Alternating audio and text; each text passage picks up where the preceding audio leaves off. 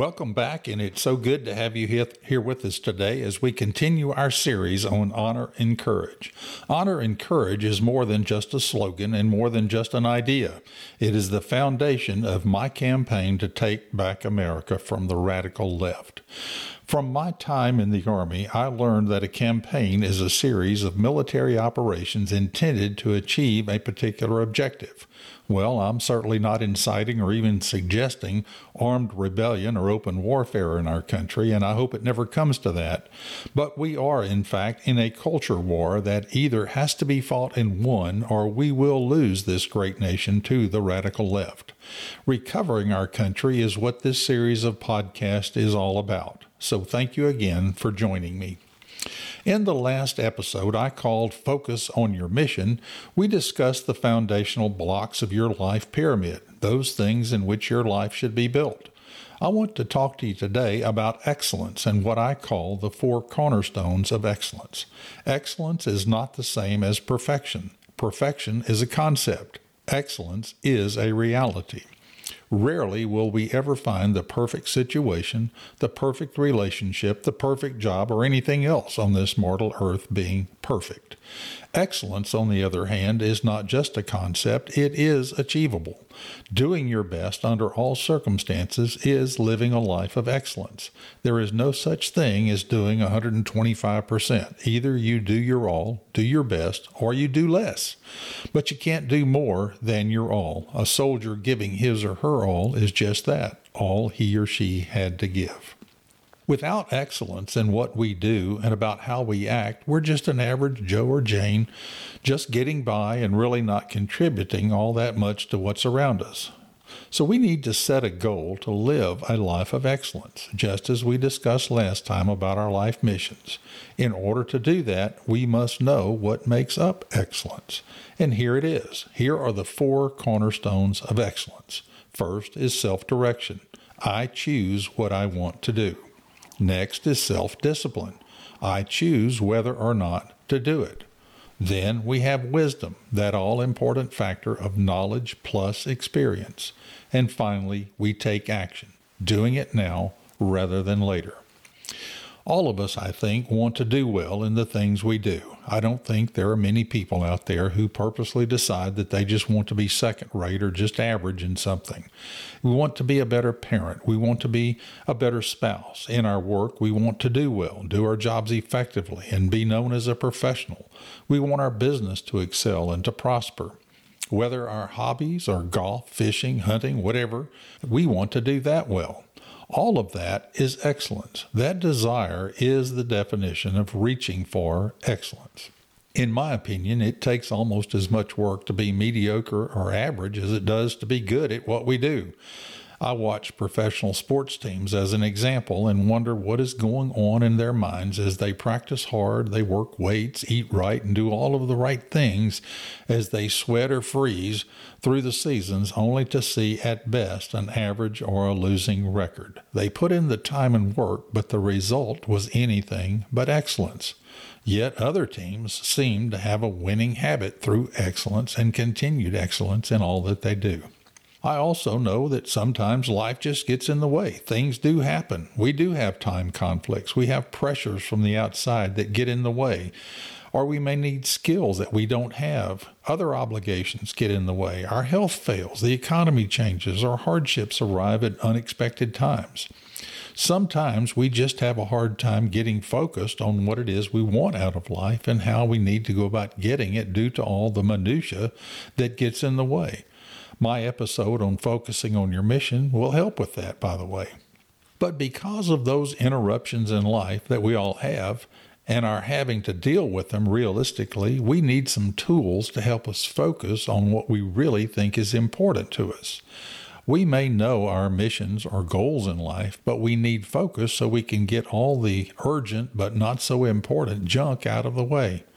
I want us to look at these 4 cornerstones of excellence and see if we can't give ourselves that focus that we need.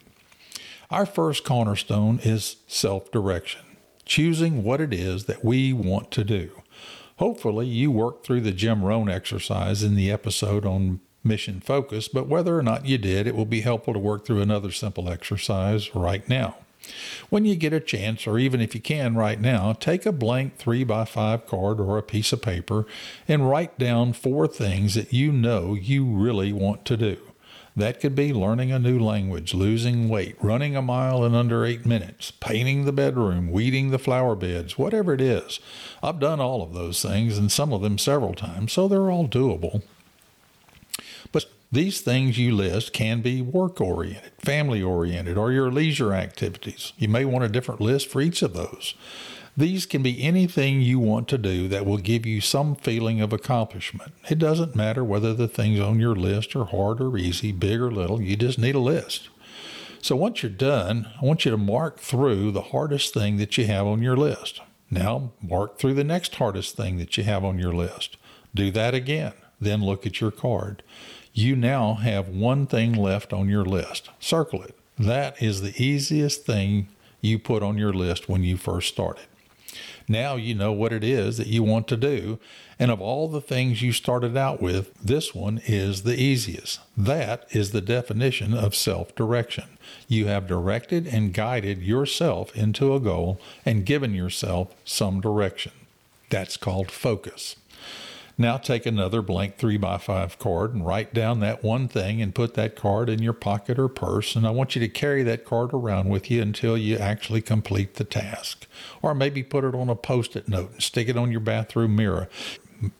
You just need it somewhere that makes it a constant reminder to you to do what you want to do. When you get that thing done, throw away the card and do this little drill one more time. That is self-discipline. Knowing what you want to do and then getting it done and not setting it aside until you get it done is self-discipline. Self-discipline keeps you from being distracted or diverted from your goal. Keeping it in front of you prevents the little irritants of just living divert you from what is important. Then we get to the cornerstone of wisdom. Wisdom is knowledge plus experience. The schools you go to, the training you get, the books you read, the YouTube you watch, the podcasts you listen to, the time you spend learning all goes into the bank of knowledge. Knowledge is the accumulation of facts. You can use the first 2 cornerstones of self-determination and self-discipline to gain knowledge and to do the things that you know you need to do to get yourself trained so that you can accomplish your goals. Set goals for training, learning new skills, exploring new ideas. For example, I learned how to set up all the equipment and programs necessary to be a podcast host, and I'm approaching 74 years of age. So never say you can't do something. Just set your mind to do it and get it done. Keep in mind that knowledge is not wisdom.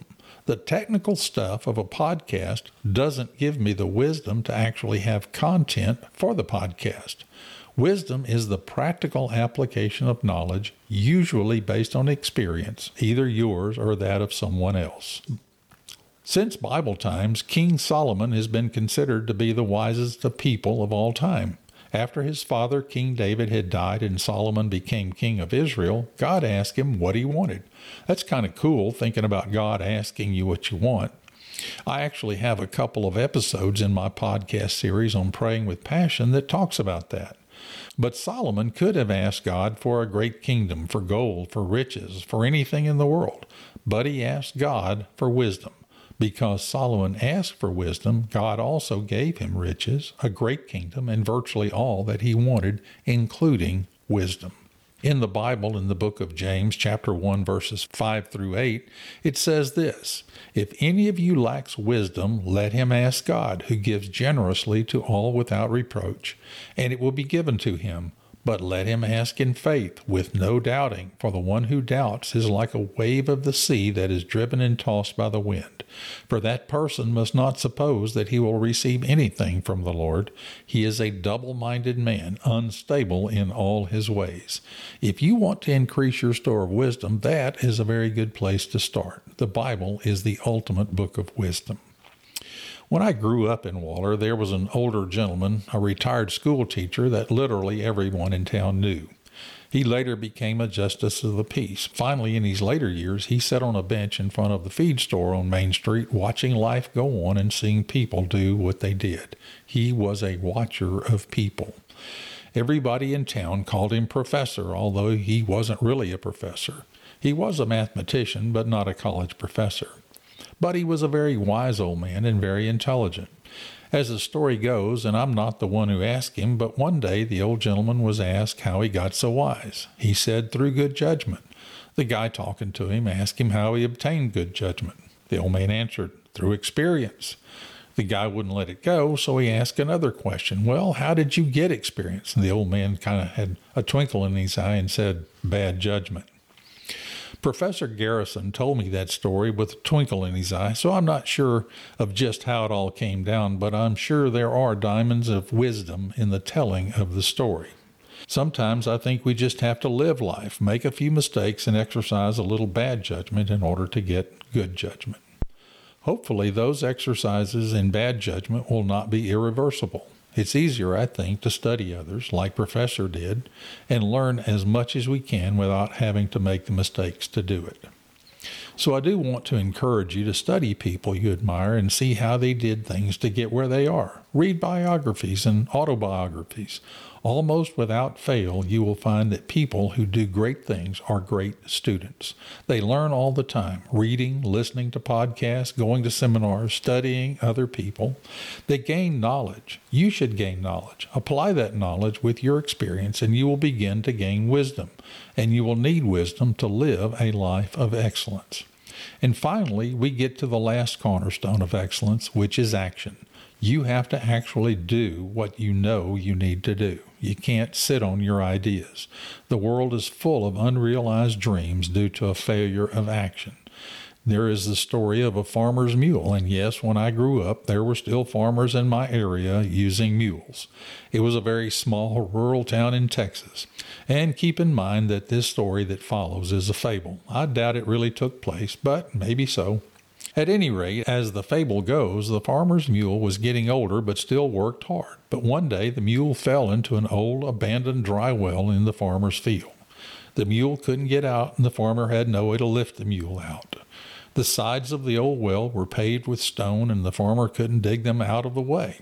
The farmer didn't know what else to do, so he just decided to bury the old mule in the bottom of the well. So the farmer got his wheelbarrow and started to haul and shovel in dirt, and shovelful by shovelful, the dirt would fall on the mule and fall to the bottom of the well. The mule soon figured out what was going on and made an awful racket about it. The farmer put cotton in his ears to block the sound and kept on throwing in dirt, figuring he would just get it done as quickly as he could.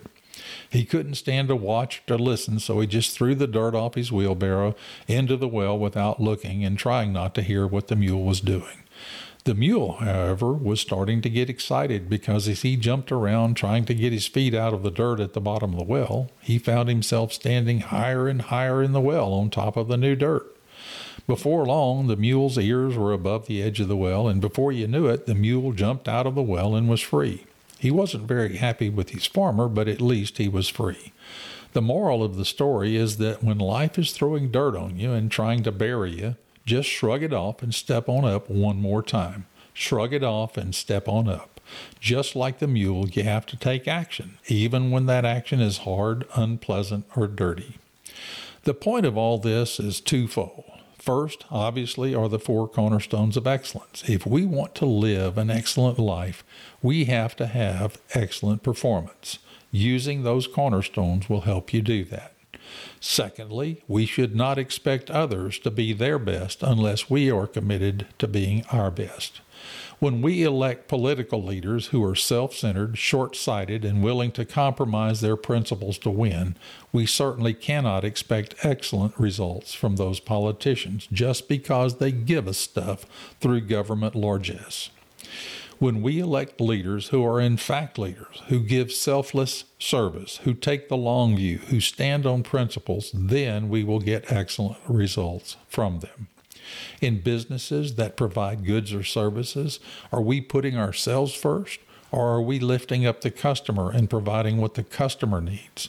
A good salesperson will tell you that the key to success is learning what the customer needs and then providing that service in a way that the customer appreciates. That is excellence, and that excellence will create success.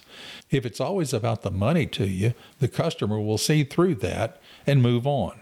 As a judge, I see so many lawyers overcharging for services, and I really want to call them out on it. But unfortunately, that's not part of my job as a judge, but I do see it all too often. The hard word here is this: we cannot expect others to strive for excellence when we won't do that ourselves. When we don't expect ourselves to do our best, we won't get the results from others. We have to put in the hard work in order to live a life of excellence. When we individually are willing to take responsibility for what we are and what we will become, then we will be better individuals. A better individual can then influence his or her family, workplace, friends, relatives, and others to be better as well. After all, a rising tide raises all ships.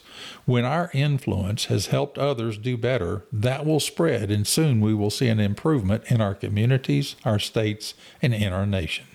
But it takes all of us involved in the campaign to take back America doing our part, and excellence is very much a part of that campaign. Excellence takes honor and courage.